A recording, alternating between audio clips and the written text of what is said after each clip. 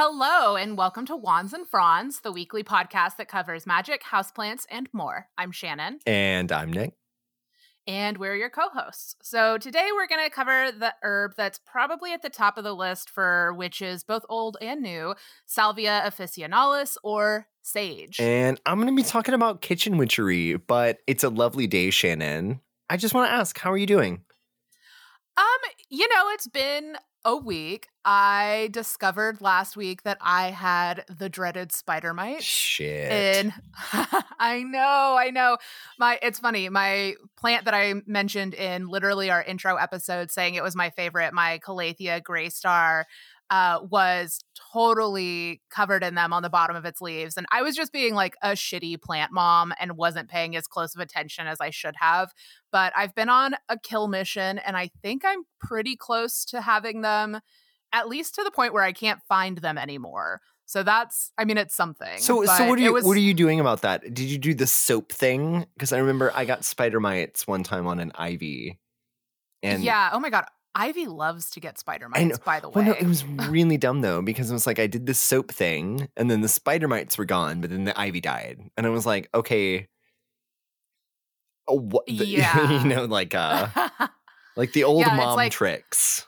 The treatment sometimes is worse than the disease. No, so I was originally thinking about doing neem oil, and I did get this sort of like 3-in-1 fungicide that was like Garden Safe brand or something like that from Lowe's. But the more I read about it, the less comfortable I was spraying it all over stuff that was going to be like in my living space. So I actually ended up doing a mix of like rubbing alcohol, some water, and then peppermint soap or peppermint Castile soap, the Dr. Bronner stuff. Okay. So some like natty soap. Yeah, some natty soap. And I spray down like the front and bottom of the leaf. And then I literally have gone in with each fucking leaf and an old makeup brush. Okay. So we're giving like every leaf a little bit of attention. Not just dumping soapy water on it. Gotcha. Exactly. Gotcha. Because that's the thing, right? Like spider mites are so tiny. They like to hide in the little crevices. And if you just miss one, it's like, I think I read that one spider mite can turn into 300 within a week because they can like change sexes and like self-procreate. It's really weird. They're fucking nasty. Spider mites fuck. But no, so I also kind of wanted to like say it is officially fall here in Texas and I'm loving it. Yeah, how has that been for you? Okay, so do you know sycamore trees? I do know sycamore trees. I've met them before. Right. So you know how like the leaves on sycamore trees kind of smell like cinnamon when you like step on them? Oh yeah, they smell so good. And it's like that time of year. It's like when you're walking down the sidewalk or even like biking down the sidewalk, which I often do because I feel unsafe in the bike lane sometimes. And I just bike down the sidewalk, even though you're not supposed to. It's Texas. Like Austin is still in Texas. But no, it's like that is one of my favorite smells. And I do not know why they don't make scented candles out of that. No, that smell for some reason always makes me want breakfast food, and right. I don't know if it's because of the time of year, but when I smell that, it just makes me think of like Kirby Lane breakfast pancakes. Oh my God, yes, I would love some pancakes right now. But no, it's like the smell of fall is here, and like that to me, that is like the unofficial smell of fall is like the sycamore leaves getting crunched on the ground. It smells like cinnamon. It's delightful. It's fall. It's fall. It is fall. I'm loving it. Throw me some pumpkin spice in anything. I love pumpkins. Anything pumpkin pie spice is like, it's so good. And I miss pecans being cheap and readily available. That is like the biggest bullshit on the West Coast, that like they have the audacity to charge real money for pecans. And it just makes me mad. It's rude. I know. I'm like, I used to just like get an entire grocery store bag of these from my grandma's yard every year, right? How dare you? How dare you? $8 for a tiny little bag. Fuck off. Okay, so speaking of pecans, Thanksgiving is coming up. And it is. One of the things that like I really wanted to get into our quote unquote Thanksgiving episode is kitchen witchery. I was so excited when you brought this up. I mean, first of all, because Thanksgiving's coming up, but also my favorite memories with you are us cooking weird shit when we lived together. And like we were young and broke. And oh my God, Dankaroni. Dankaroni. We would make like all of the egg drop ramen. Oh my God. No, it was Chief egg drop ramen because we would mix like chicken and beef ramen, creating the flavor of Chief. And plus eggs. And then you put eggs in it. But no, oh my God. So there's so many flavors of witches out there. And I know that like anyone listening to this, like you probably subscribe. I would say just based on the content of this podcast that there's probably a few green witches listening. But there's so many flavors of witches out there just in like modern American paganism even. There's like green witches. Yes. There's crystal witches, of course. There's sort of chaotic witches, which I'm kind of more in that category and sort of like intuitive with everything. And one of my personal favorite flavors is the kitchen witch. Totally underrated. I mean, so just to like start off here, this is totally an intro to kitchen witchery. So this is not meant to be like sort of an end-all be-all thesis about kitchen witchcraft, but yeah, I feel like that could be its own podcast. It just could about be kitchen its witchery. own podcast for sure. But it's like just talking about it, maybe for people who don't know so much about it, it's like one of the oldest forms of witchcraft. And depending on how you look at it, because infusing a homemade meal with your intentions is in fact a very powerful way to perform your craft in everyday life. And it's not just about like the herbs that you're using, though, of course, many of your favorite culinary herbs are actually magical while at the same time being delicious. And like, yes, obviously sage, garlic, thyme, like so many of your favorite things to cook with have magical properties that literally we talk about in this podcast. And it is Sage Day, so I'm going to save that for you. But like garlic, thyme, even onions have like magical properties. Considering that a traditional hearth is not part of how we're living anymore, the kitchen kind of takes that place, though. It's like the warm center of your home. So like when you go to a party, where do you hang out? Oh, always the kitchen or with the cat. Or with the cat. And it really is like it's like the center of the home. Like even in an apartment, like the kitchen is where it's at. And there's just like that energy there. And like as a guest in someone else's house, you almost always end up hanging out in the kitchen. It's so important, ritualistically speaking, to like feel out that vibe. I mean, like the kitchen is not perhaps your altar, you know, but it kind of is in a way because it's like it has that energy. Well, you perform more daily rituals in your kitchen than you do at your altar. I guarantee it, unless you are a person that doesn't eat or drink anything, and then you're an alien, and I don't know why you're listening. We do not want to exclude. If you are an alien, please send us an email. Shannon, what is the email? wandsandfronspod@gmail.com. Okay, great. Yeah, wandsandfronspod@gmail.com. So yeah, send us an email. No, okay, so I was looking up all this stuff about kitchen witchcraft, like trying to like cram the best stuff that I could into a little podcast segment just to be an intro. Because I mean, it's Thanksgiving. Like some of us are going to be spending time in the kitchen. And it is that place. Like it is that place in your house. Like it's the warm center of your home. So do some fucking magic there. And I was like trying to figure out like some context that would be just good for an introduction. And I read actually a really nice article on the Bon Appetit website of all places by Carla. I'm gonna butcher this. Carla Ciccone, and it was about her grandma's doing Italian folk magic while they would be cooking, like rubbing eggshells into their hands and doing stuff to avoid the evil eye, and like all of the many, many things that you can do with salt. And it's like kitchen magic is, to me, I think it's like the easiest magic because you're gonna cook.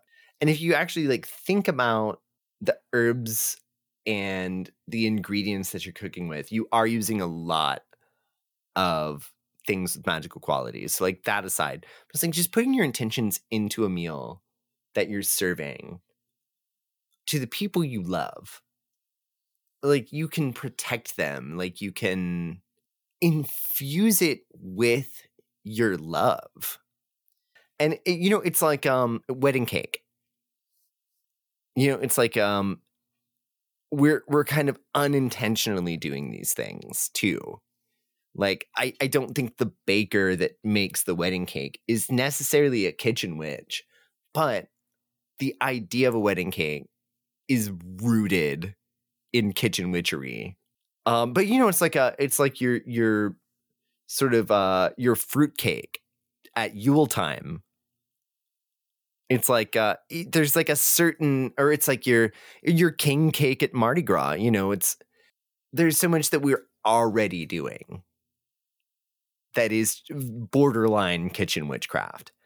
But it's like, well, I mean, birthday cakes, the practice of cake. Blowing out candles on a birthday cake. That's so much inherent magic. You're totally right. It's like a champagne toast at New Year's. There's all of these things that we do that involve eating that are very ritualistic and very just tied up in food, because I think, it's like I said, it's like the hearth used to be not only like where you would cook and it's keeping your house warm, but that's also where people used to do their magic.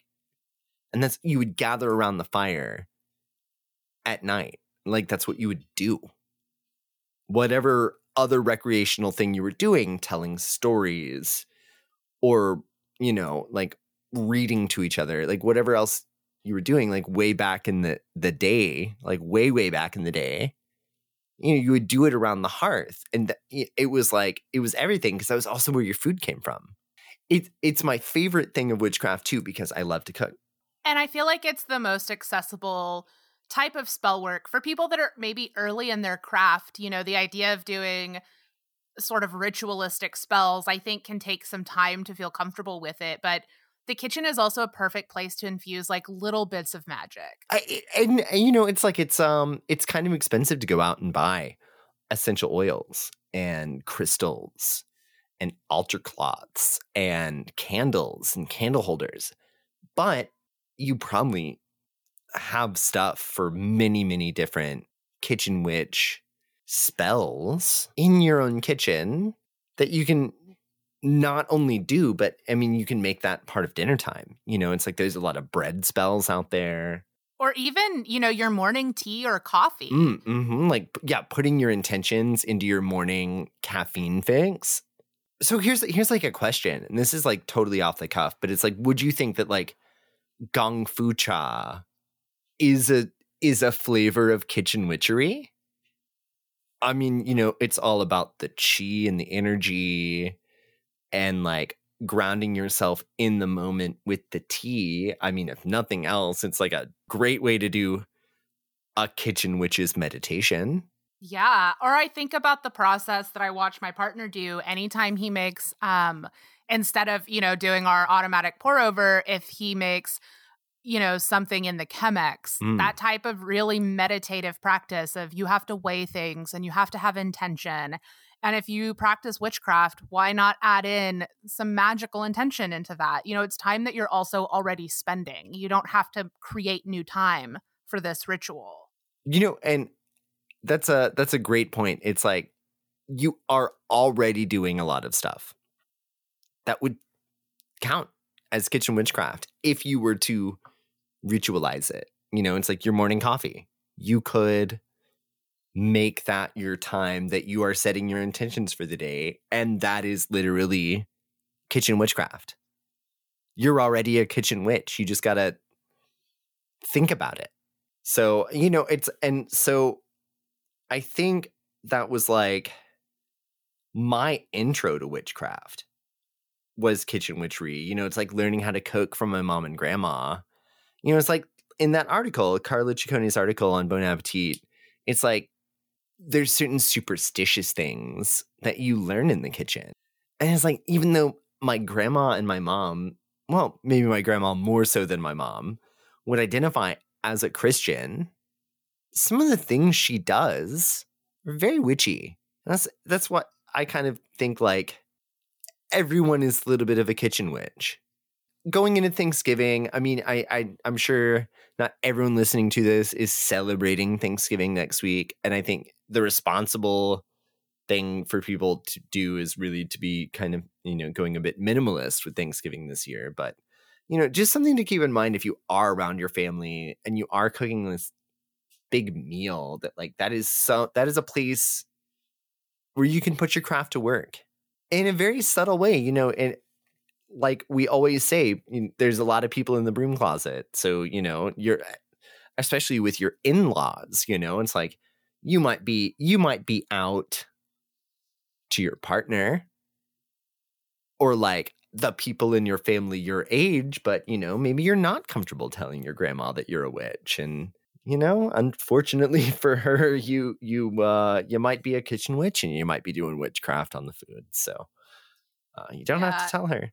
But speaking of which, though, so we're all potentially a lot of people about to be encountering our families. People we don't necessarily care for are like mixed up in that. Families are complicated at the best of times. Yeah. And, you know, it's like coming from Texas, as we both do, I think, you know, like the stereotype of someone you don't want to run into at Thanksgiving is like your racist uncle. Oh, man. The racist uncle archetype exists for a reason. Mm-hmm. You know, or it's like, will someone please keep grandpa quiet about the political stuff? Like, sheesh, you know. And I think for a lot of people out there, especially people who are just getting into the craft, you know, there might be sort of a temptation to do like binding or cursing or like some very drastic measures to deal with these people in your family. And that's my questionable witchy practice of the week, is kind of less of a something weird I've seen on the internet or you know, like how we usually do it. And it's just kind of more of a warning to the people out there, especially the beginners. Like, now is really not the time to curse your racist uncle.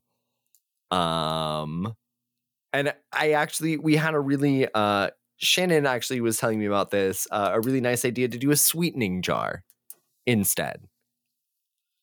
So yeah, they go low, we go high. They go low. Thanks, Michelle. We go high. Yes. Shelley, you said it best. So maybe instead of you know, getting out your twine and binding your racist uncle, we kind of had the idea to do a sweetening jar. So for this, you're gonna need some materials, a jar, preferably with a metal lid, although a sealing lid of any kind is fine here, especially if you're not planning on like actually drinking the honey for too long after you do it. I mean, honey is pretty shelf stable in and of itself, but we're talking about sort of making it into a syrup, and that's not. But you could also use sugar. You could use syrup if you've got it. Maple syrup is fine. Yeah, I've seen a lot of maple syrup as a good substitute if that's just something you have around. Yeah, I mean, especially for like Canadian people out there, or like people in the Northeast where like maple syrup is not super expensive. But no, so honey is fine, and it doesn't have to be, like your super fancy honey that you put in your tea. It can just be regular honey, but the idea is to kind of sweeten the deal. So we need a jar, we need a paper and a pencil, or a pen. While we're throwing substitutions out, you could do a pen as well, but you got to be really careful when you write your stuff. And a candle with a color that matches with the theme. I would say white, because it does tie in so much to purification. And that to me kind of lends itself to like clearing the air. A good time for a reminder too that white candles are also a really good replacement. If there's a candle color that you're really wanting to channel and you don't have it on hand, white is good for purification. But again, it can also sort of be like a joker, a wild card candle. That's true. I was saying white here because of the purification indication, but it's like if you were going to do this with a romantic partner, like red or pink would be fine. I mean, and trust your intuition as well. Like look at your candle collection. You'll know which one. Pick them up, hold them. Yes. So you're going to want to write with your paper though, a petition for this. And that's like the main part of the spell. And so like, let's say you have someone that you're either going to be around or who's like coming to your home. You're going to want to like write your name 3 times, like using a separate line or like a good enough space to like indicate a line. 3 times going one way, going across one way, and then turn it 90 degrees and then write the offending person's name across, so that you almost end up with like a hashtag kind of a shape. And then around that, you're going to write your petition, which can be like, please let me not argue with my racist uncle this Thanksgiving. And you want to write in a circle around it. And you want to kind of space it out. You want to like plan the spacing so that the ends touch and it makes like a full circle. And then you get that and you put it under your jar. So in the jar, you've got honey, you've got water, and then you can kind of pick and choose your herbs as well. And not to say that they're like interchangeable, but like depending on the situation. So I was looking at cloves, which is like for friendship, to like foster an atmosphere of friendship. And then vanilla, which was to foster sweet, wholesome energy. And I love that because I hear those two, Nick, and I'm like, those are herbs that you might have in your pantry also. You absolutely probably do. And lavender, just for like a general atmosphere of calm and relaxation, like you're trying to set the tone with this. You're trying to sweeten the deal, so to speak. And what I had seen that you can do with this is you burn the candle. You burn the candle on top of the jar. That's really the best way, with your petition underneath. And then you could take a few spoonfuls of the honey yourself, which will, I mean, with vanilla and lavender and clove, I mean, that's like probably going to be delicious. But just to kind of take that into your own sphere and like embody this spell you've created for harmony and balance. And then, I mean, watch the results. So our questionable witchy practice this week, we're not making fun of TikTok witches. It's more of a warning. You might be tempted to do something to these people. And we say this because we have both been tempted to do this thing to these people. Yes. And this is coming from experience. But it's like one of the main tenets of the craft is like to not harm people. And I think, like a binding is very extreme, like, and a curse is very extreme. And like, you shouldn't be fucking with that, really, if you're a beginner, especially. So maybe sweeten the deal instead, sweeten them up. And, just to like cover all my bases here, I did want to say that like sweetening jars are a hoodoo ritual originally from the research that I had done. And although it is widespread and I am recommending this to people, I just want to say it's like not with the intention at all of cultural appropriation. And to also just say, if anyone out there did feel like this was cultural appropriation, feel free to tell us. Shannon, we're open to things like that. Are we not? No, we are totally open to things like that. And I want to say that, like, I hope that you know that Nick and I are coming from a place of wanting to learn, and we don't want to appropriate. And so if we do something that does feel like that, we really do want you to say something, because we want to do better and we want to be good allies and we want to be productive members of the witchcraft culture. And so we are not the type of people that are going to scream at you and get defensive if you point out something that we've done that's hurtful and harmful to other people. That's not who we want to be. That's not who we are. And that is not a sort of environment that we want to create at Wands and Fronds. Right. And in the spirit of diversity, I kind of had this idea, because I know a lot of witches out there have their own personal gods and spirits and deities that they kind of like to prefer over others. And what works for you might not necessarily work for the next person. And so I wanted to kind of do deity profiles, like just kind of pick out different deities from different traditions and just kind of talk about what's going on with them. So I think this week we had you look into that a little bit more, and I think you had Hecate. So first of all, Nick, I think this is a brilliant idea. I mean, first, I think it's so fascinating to learn more about different spiritual practices and what different paths look like. But I also know that for me in particular, when I was very new to the craft, I mean, unless you're walking around with a copy of like Edith Hamilton's mythology, it's really easy to get confused and to get lost, because there's so many different iterations of gods and goddesses, and like they change across cultures, and like the whole Greco-Roman issue. Oh my God. Like, it's confusing. It's very confusing. It's so confusing.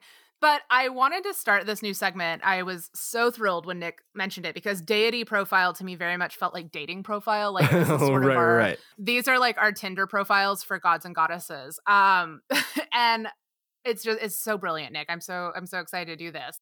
So you picked Hecate to like kick this off though. And that's a very chaotic choice. It is, but it's also, I felt like as a witch, I feel like Hecate is a very obvious place to start, and maybe that's like my very Western bias, but she is considered like the mother of all witches. I've also recently gotten really into modern Hecatean witchcraft, which I'm sure is probably part of that. But I wanted to like start by saying I had some great resources. So Cindy Brannon wrote some fantastic books. The one I'm reading right now is called Entering Hecate's Garden, and she also has a blog called Keeping Her Keys. And so a lot of this information came from there, but also from the Ancient History Encyclopedia, which is a really fun website that you can definitely go down a rabbit hole on. But to sort of back it all up for people who maybe aren't familiar, Hecate is a goddess of Greek mythology. So she's really got some complexity about her. You know, she's really capable of both good and evil. And she's especially been associated historically with witchcraft, magic, the moon, doorways, and creatures of the night like hellhounds and ghosts. So would you say that she's maybe like an OG goth? She is an OG goth, and she has really persisted across cultures and throughout time. When you see pictures of her, she really is often depicted carrying a torch to sort of remind you of her connection to the night. And in a sculpture, you'll often see her with three faces. And they say that's like her role as the guardian of the crossroads. But we also see sort of through the evolution of Hecate, she becomes associated with like the triple goddess. So like the maiden, mother, crone.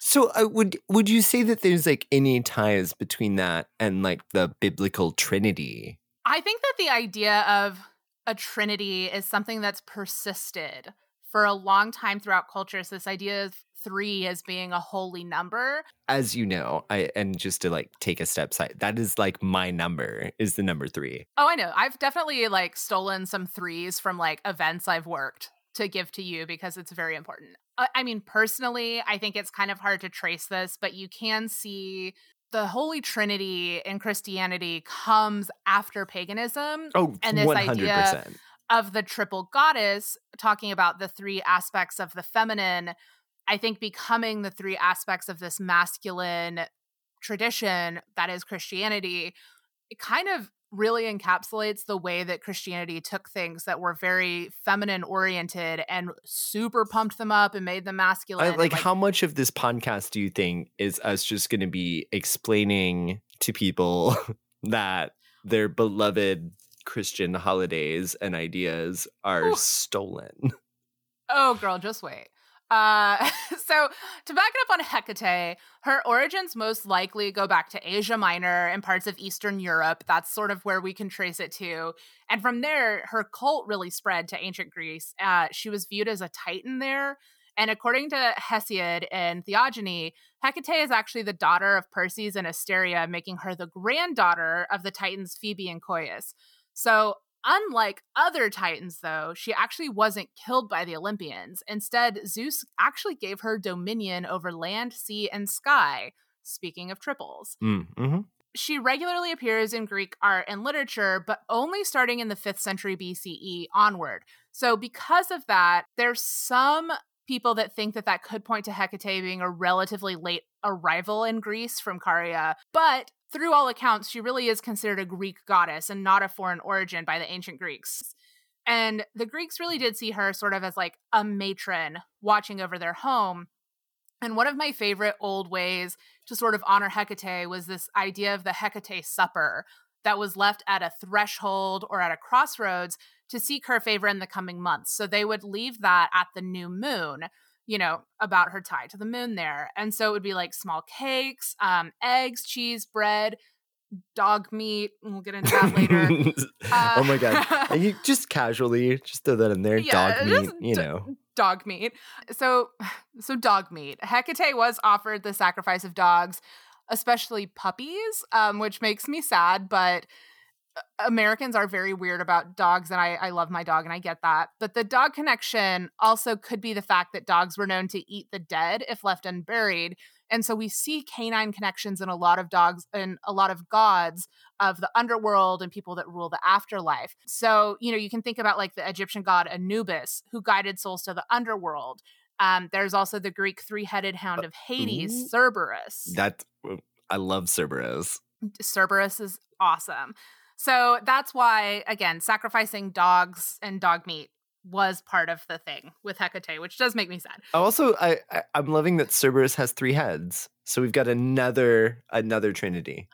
Another trinity. There's trinities all over the place. But, like we mentioned, Christianity, they're ruining the Fun World Tour. They went on a campaign against women and older deities, which we've kind of talked about in some of our other episodes. And of course, Hecate, as this really powerful goddess who had dominion over the earth, sea, and sky, of course she was included in that. And so around that time, we start seeing her undergo a really profound narrowing of her abilities as a goddess. So the ancients, revered her as a goddess with a bunch of characteristics and abilities. And the image that we see after Christianity spread and sort of watered her down was limited to that of an underworld goddess. And then, of course, in the early 20th century, her limited capacity was further reinforced through the works of Aleister Crowley and Gerald Gardner. So, clearly Crowley and Gardner did some great things for witchcraft. I will not deny that, but they also very clearly have their own misogynistic views that get pulled into their writings. I would say, it's like bringing things into the forefront of intellectual discussion is very much a service to a lot of these pagan ideas that might have been lost to time. But I would say there is a difference between journalism, which is taking the things that you found out via research and presenting them in a factual way and putting your spin on it. Yeah, the editorializing of Gardner and Crowley was real. It's real. Yeah. So because of all of that, basically when we get into the 20th century, a lot of witches' understanding of her really is limited to like two roles as part of like the triple goddess imagery. So a lot of people see her as like the mother sort of figure in this. And then Circe and Medea, her daughters, form the other two pieces of that like trinity for the mother of witches. And then, of course, other people see her as like the dark goddess. And so they give her homage as like the queen of the witches. And, you know, she really rules the underworld. And so you really do get this like super watered down concept of who Hecate is. But there's been this really phenomenal modern Hecatean witchcraft evolution of the views of Hecate, and they really see her more as like the dark mother, the goddess of witches, and the Anima Mundi. I love that. Anima Mundi. I know, Anima Mundi. You know, and a lot of this does come. There was some scholarship about her ancient origins that we saw a lot in like the late 20th century. So if you want to talk about like S.I. Johnson's Hecate Cetera. And, you know, as the 21st century begins, a lot of other writers start presenting alternative ideas about her too. So this all sort of like rebounded. So we had this like huge view of her initially in ancient Greece where she was kind of a goddess of all things. It really snaps back under Christianity's influence where she's basically just like a crone in the underworld. And then in the 21st century, we start seeing this re-expansion of her. And I think that it's a great sort of story, too, if you think about like the divine feminine, right? This idea that like the divine feminine used to be very powerful. And then Christianity was like, no, no, no. And now we're sort of entering this phase of like redefining the divine feminine. And I think in a way that's even more inclusive, which is important. And Hecate's journey sort of mirrors that. I think that sort of transitions us now, though, into my topic of the week. I'll try and move this. We're talking about sage, Salvia officinalis. Which is I think, like the perfect pairing for kitchen witchery. Sage is an important topic for a lot of reasons. So we'll get into it here. You know, I've used, of course, the Herbal Academy website as always. The book Entering Hecate's Garden that I just mentioned, I used for part of this, and Green Witchcraft by Paige Vanderbeck. Also my experience, because I grow sage, and I have done it well, and I have done it poorly. So you know, I think sage is probably one of the first herbs, though, that new witches work with. Oh yeah, it's like you go to the little occult bookstore and you buy a smudge wand, some tarot cards, yep, and a couple of books. They always have those. They always have those, like sage, the smoke cleansing sticks, and you know, if you were of age a few years ago, you also might be familiar with the controversy where Sephora decided to like release a beginner witch kit that included a white sage wand, and the internet collectively freaked the fuck out because it was not cool. Right.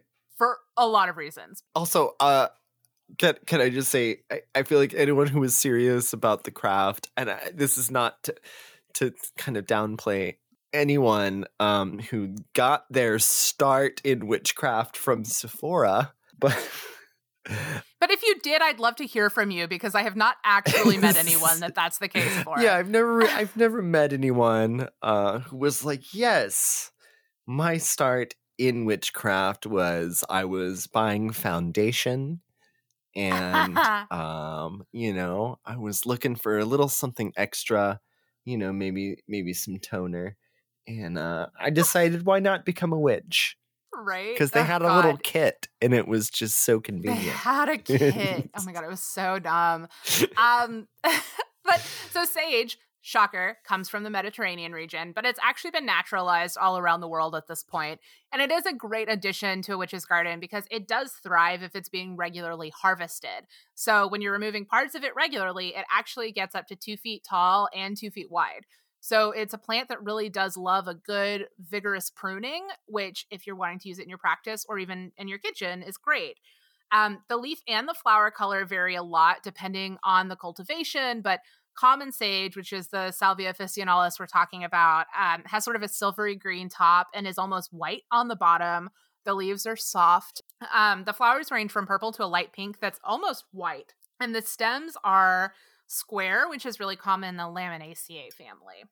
So would you say that is it a different species from the sage that they use around Austin, for instance, for landscaping, like the sage bushes with the purple flowers?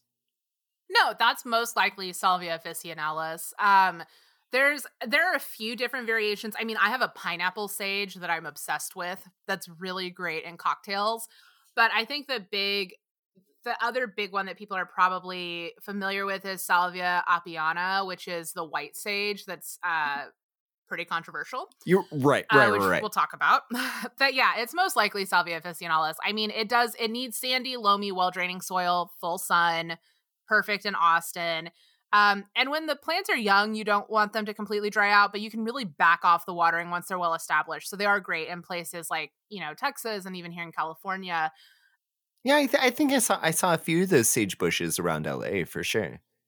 Oh yeah, definitely. It really does have this like remarkable history of medicinal use. The Latin name salvia actually comes from the word salvarem, which means to save. There's some Greek here. We're about to get into some stuff. The father of pharmacognosy, Dioscorides, was Nero's pharmacognosist and a military physician. I'm really sorry if I butchered any of that. What a tongue twister, honestly. Right. But basically, Nero's pharmacognosis studied the medicine that comes from plants and herbs, and he noted sage as being one of the most important herbs of all time. He used it as a decoction to stop wounds from bleeding, for the treatment of ulcers, and as a tea to alleviate hoarseness and sore throats. I have plenty of tea blends that have sage in them that are for throats. Also, oh my God, this is so annoying. I really just want to jump in here and say that I forget what coffee shop it was that you took me to when I was in LA. I think the last time visiting you, they had like a sage iced tea. We only went to that place one time. So like, I'm very sorry that I cannot plug them. But that sage iced tea was so freaking good. I love sage tea. I mean, in California, the air is very dry and I often have throat irritation. So sage teas are great. For things that I don't use it for, the Egyptians used it for fertility. And in France, it was actually grown all over the place for tea, like we mentioned. And then in 812 AD, Charlemagne actually issued a decree that every farm on crown lands must grow sage for the benefit of the nation. Charlemagne. Charlemagne, or Charlemagne, if you grew up in the US where we butcher the French language regularly. English herbalists also believed that the state of sage in the garden determined how well a business would prosper. So less sage meant a failing business and more sage meant prosperity. So Charles the Great also ran a medicinal school in Salerno from 742 AD to 814 AD. And it's also said that sage was his favorite herb. So we jump forward a little bit into the Middle Ages, and the monks actually had 16 herbs that they used for their therapies within the monastery, which included sage. And in some places, it's actually required that monasteries still grow sage, which I think is fascinating. Are there still monasteries? I mean, I guess there have to be. Yeah, there are still monasteries. Weird. I know. And the Chinese use it for stomach, digestive, and nervous system issues, and even for things like typhoid fever, liver disease, kidney disease, colds, and joint pain. And so in modern times, I mean, classic herbalism, right? We've been able to scientifically identify what makes sage such an amazing medicinal herb for treating, the three main sources of disease, which are like bacteria, viruses, and fungi. There are chemical compounds like flavonoids, terpenoids, and essential oils that are present in all the different species of salvia. But essential oils are really important sources for the screening of the anti-cancer, antimicrobial, antioxidant, and free radical scavenging agents, which I just love. So if you want to think of something that could heal you, sage can probably do it. Right. But it's and like circling back to the whole kitchen witch thing, it's like, it's delicious. It's also delicious. I love sage. Like I said, I am currently obsessed with my pineapple sage. It is so good in a whiskey cocktail. Like, it is remarkably delicious. And so, of course, we talk about all of these like amazing medicinal properties. So, of course, it has like really strong magical connotations that are related to like cleansing and protection. The elemental correspondences are earth and air. It's associated with the signs of Aquarius, Pisces, Sagittarius, and Taurus. And my favorite color, black. So I think everyone is probably familiar with using sage for smoke cleansing, like we've talked about. And of course, that makes sense. It's been used across cultures for smoke cleansing. And of course, in addition to cleansing spaces like you see all the time, you can also cleanse like your tools or your crystal jewelry like I do. And then I love this suggestion to grow sage as actually a form of protection for your home, just growing the plant for protection. So, you think about all these properties of the smoke, and of course, like the live plant would also have those amazing protective properties. And like, as you're caring for the plant, you can like pour your intention into it and like ask it to serve as protection for your home. And I love that idea of using a sage plant that way, without having to cut it off to make it useful. The living plant itself does still have those properties. And in Entering Hecate's Garden, Cindy Brandon outlined a really cool way to create like a sage guardian amulet. And so to do this, you'll just need a sprig of sage, a small piece of black obsidian or another type of protective crystal that you feel drawn to, and a small glass vial. And so essentially you just pop the crystal and the sage into the vial and you wrap it with a black cord, and then you can wear it around your neck for continued protection and insight, which I thought was really great. And I mean, it's like sage keeps on working. It does keep on working. Now that we've talked about all of the really amazing things that you can do with sage, I think it's important before we end the segment to address the problems with using white sage. I know. So Salvia apiana has a long and rich history of ceremonial and religious use by Native American tribes. And it is really common, especially here in California, where the herb is native. And with this big boom in the wellness industry and the desire that that's brought to sort of mix the spiritual and the physical wellness, there's been a really big growth in the use of white sage in particular, like in places like yoga studios, wellness kits from beauty shops, and even quote unquote smudge sticks are sold at Whole Foods, which is a little gross. And the trendiness of like smudging is really just another thing in like a long line of colonial predation of native nations. And that's really, I mean, that covers everything. It's like their lands, their language, their culture, and it just keeps getting taken from them. And the worst part, I think, is the really like cavalier manner in which this sort of takes rituals that are sacred and strips them of their protocol and their community.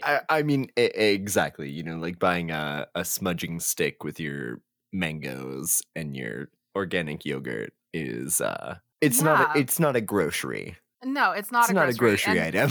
No, and due to the plant's, increasing popularity outside of its traditional context, white sage has actually been over-harvested in a lot of areas, and it's now included in United Plant Savers to Watch list. And native practitioners are having a hard time securing the plant for their own uses. And when you're using something for magical properties, it's really important to be aware of the energies connected to it. And I think, Nick, you're right. It's not groceries. Like, can you imagine the type of energy that like you're bringing into your practice and bringing in with something that's supposed to be cleansing when you're using something that was like mass harvested by Amazon, trying to make a quick buck off of like the traditions of a people that suffered mass genocide? Oh, right. Well, I mean, but it's also like, they don't sell rosary beads at the grocery store. Like they don't. It's funny that they can just sell like a quote unquote religious artifact at the checkout by the chocolate and shit. Like, yeah, it's really not okay. And so out of respect for the plant's ceremonial use and its dwindling wild populations that, again, are making it really difficult for native practitioners to get an herb that is central to some of their practices, I really, really want you to consider making smoke wands from common garden sage instead. You could also use rosemary, which we talked about. Also, research your own lineage. See what their smoke cleansing traditions look like. Most traditions do have some sort of smoke cleansing in it, and get some inspiration from that. I think that those are really great alternatives. And I do think in light of this, it's really important to become familiar with like the native land that you occupy. So here in Los Angeles, I live in the ancestral lands of the Tongva or the Quiche. And Nick, from my research, it seems Austin occupies the ancestral lands of the Comanche, the Tonkawa, Humano, and the Coaweltican peoples. So I think especially as practitioners of magic and witchcraft, we really do have to do better because we know better. And it's impossible in Native America to divorce ourselves as people working with energies from this horrific history. No. There's no way. Yeah, the least you can do is be respectful and also acknowledge the lands that you live on. It's just be conscious. That's all we're saying. Yeah. Just be conscious of it. Exactly. Be conscious of it. And if you have the ability, making a donation to Native causes, I think can be a really fantastic thing to do on Thanksgiving. So, and hey, it's like making your own stuff is the best. But if you are going to buy something that's tied into another culture's magical practice, buy it from a Native practitioner. 100%. Exactly. That's what I was going to say, too. If you really do want to continue using white sage, if that's something that for some reason feels very important to you, find Native peoples to buy it from. So you are at least supporting their culture, but also you can grow it yourself in most of the US. So that's the soapbox of the day, but it is really important. And, a big thank you to all of the Native peoples whose land we are on, because this is a shitty country built on a lot of blood. And it's a shitty country built on a beautiful land. Exactly. It's built on a beautiful land that took a lot of things from beautiful people. And I do hope that we're becoming more and more aware culturally and coming to terms with this and learning how to make amends, because that's the only way forward. And I think as spiritual practitioners, it's something we have to pay attention to. Yes, we have to pay attention to, and we know better, so we have to do better. The end. We just have to. So so that brings us, like, we're drawing very, very close to the bitter end here, and it's Taroscope time. It's Taroscope time, and this is a Shannon week. And this week, for my dear Taurus babies, I drew the 7 of Pentacles, which Nick immediately said when I told him, it was like, this is such big Taurus energy. So it's very appropriate. This is a card that really speaks to long-term planning, diligence, hard work, not get rich quick, really about like laying a solid foundation for future successes. And the artwork in my Line Strider deck, this card is actually represented by the bowerbird building its nest. And this species is delightful. The male bird will actually build, decorate, and maintain sort of this elaborate structure to attract their mate. And it's really this cool looking thing where they'll bring in things like twigs and like pretty stones and flowers and even like iridescent insect skeletons to sort of like adorn this like giant, basically cool house that they're building to attract their mate. It's like the temple of love. Exactly. So this card, it could be congratulating you on the rewards of your lengthy efforts that, you'll soon be enjoying. And if you feel frustrated, like you're in a place where you've been putting in a ton of effort and you're not seeing the payoff, this card is really here to tell you your efforts will soon be rewarded. And this is a good news card. I think, it's like, you don't even have to finish this, because you just be like, hey, Taurus, chill out. And they'll be like one step ahead of you. Exactly. Taurus already knows what I'm going to say. But it's a good news card. It's the universe sees you and it sees the hard work that you've been doing. And even if you don't feel it yet, you will feel the payoff. And I mentioned last time I did a Taroscope, my book has these great associations with plants. And this card is associated with rhubarb, caraway seed, and mint. And I was just obsessed with these plant associations because caraway only sprouts flowers and seeds in the second year. It goes through an entire year before it does that. Rhubarb actually has to have prolonged cold to thrive. It needs to go through a winter where there's like regularly temperatures under 40 degrees or it won't do well.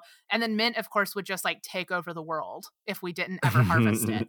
So I was like, all of these plants are such like big Taurus, big 7 of Pentacles energy. So Taurus loves, we adore you. You are my earth brethren, and good things are coming. Good things are coming. You're growing the garden. You're planting the seeds. And even though it feels dark right now and we're in the dark half of the year, and right now there's a lot of like planning, and that's not always as, there's not immediate payoff. It's not when you're fun. doing this type of thing. No, but this is the thing that makes it all go round. So good job, Taurus babies. So that wraps things up for today. Thank you everybody for listening.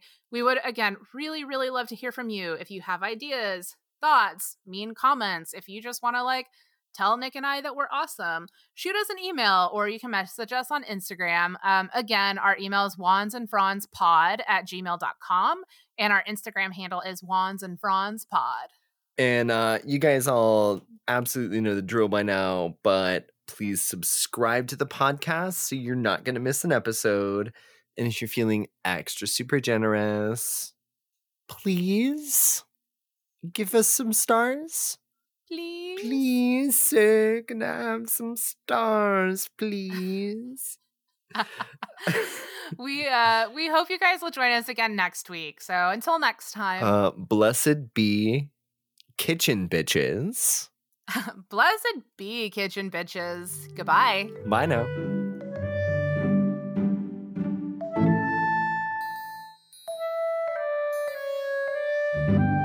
Onions are some fuck shit, for sure.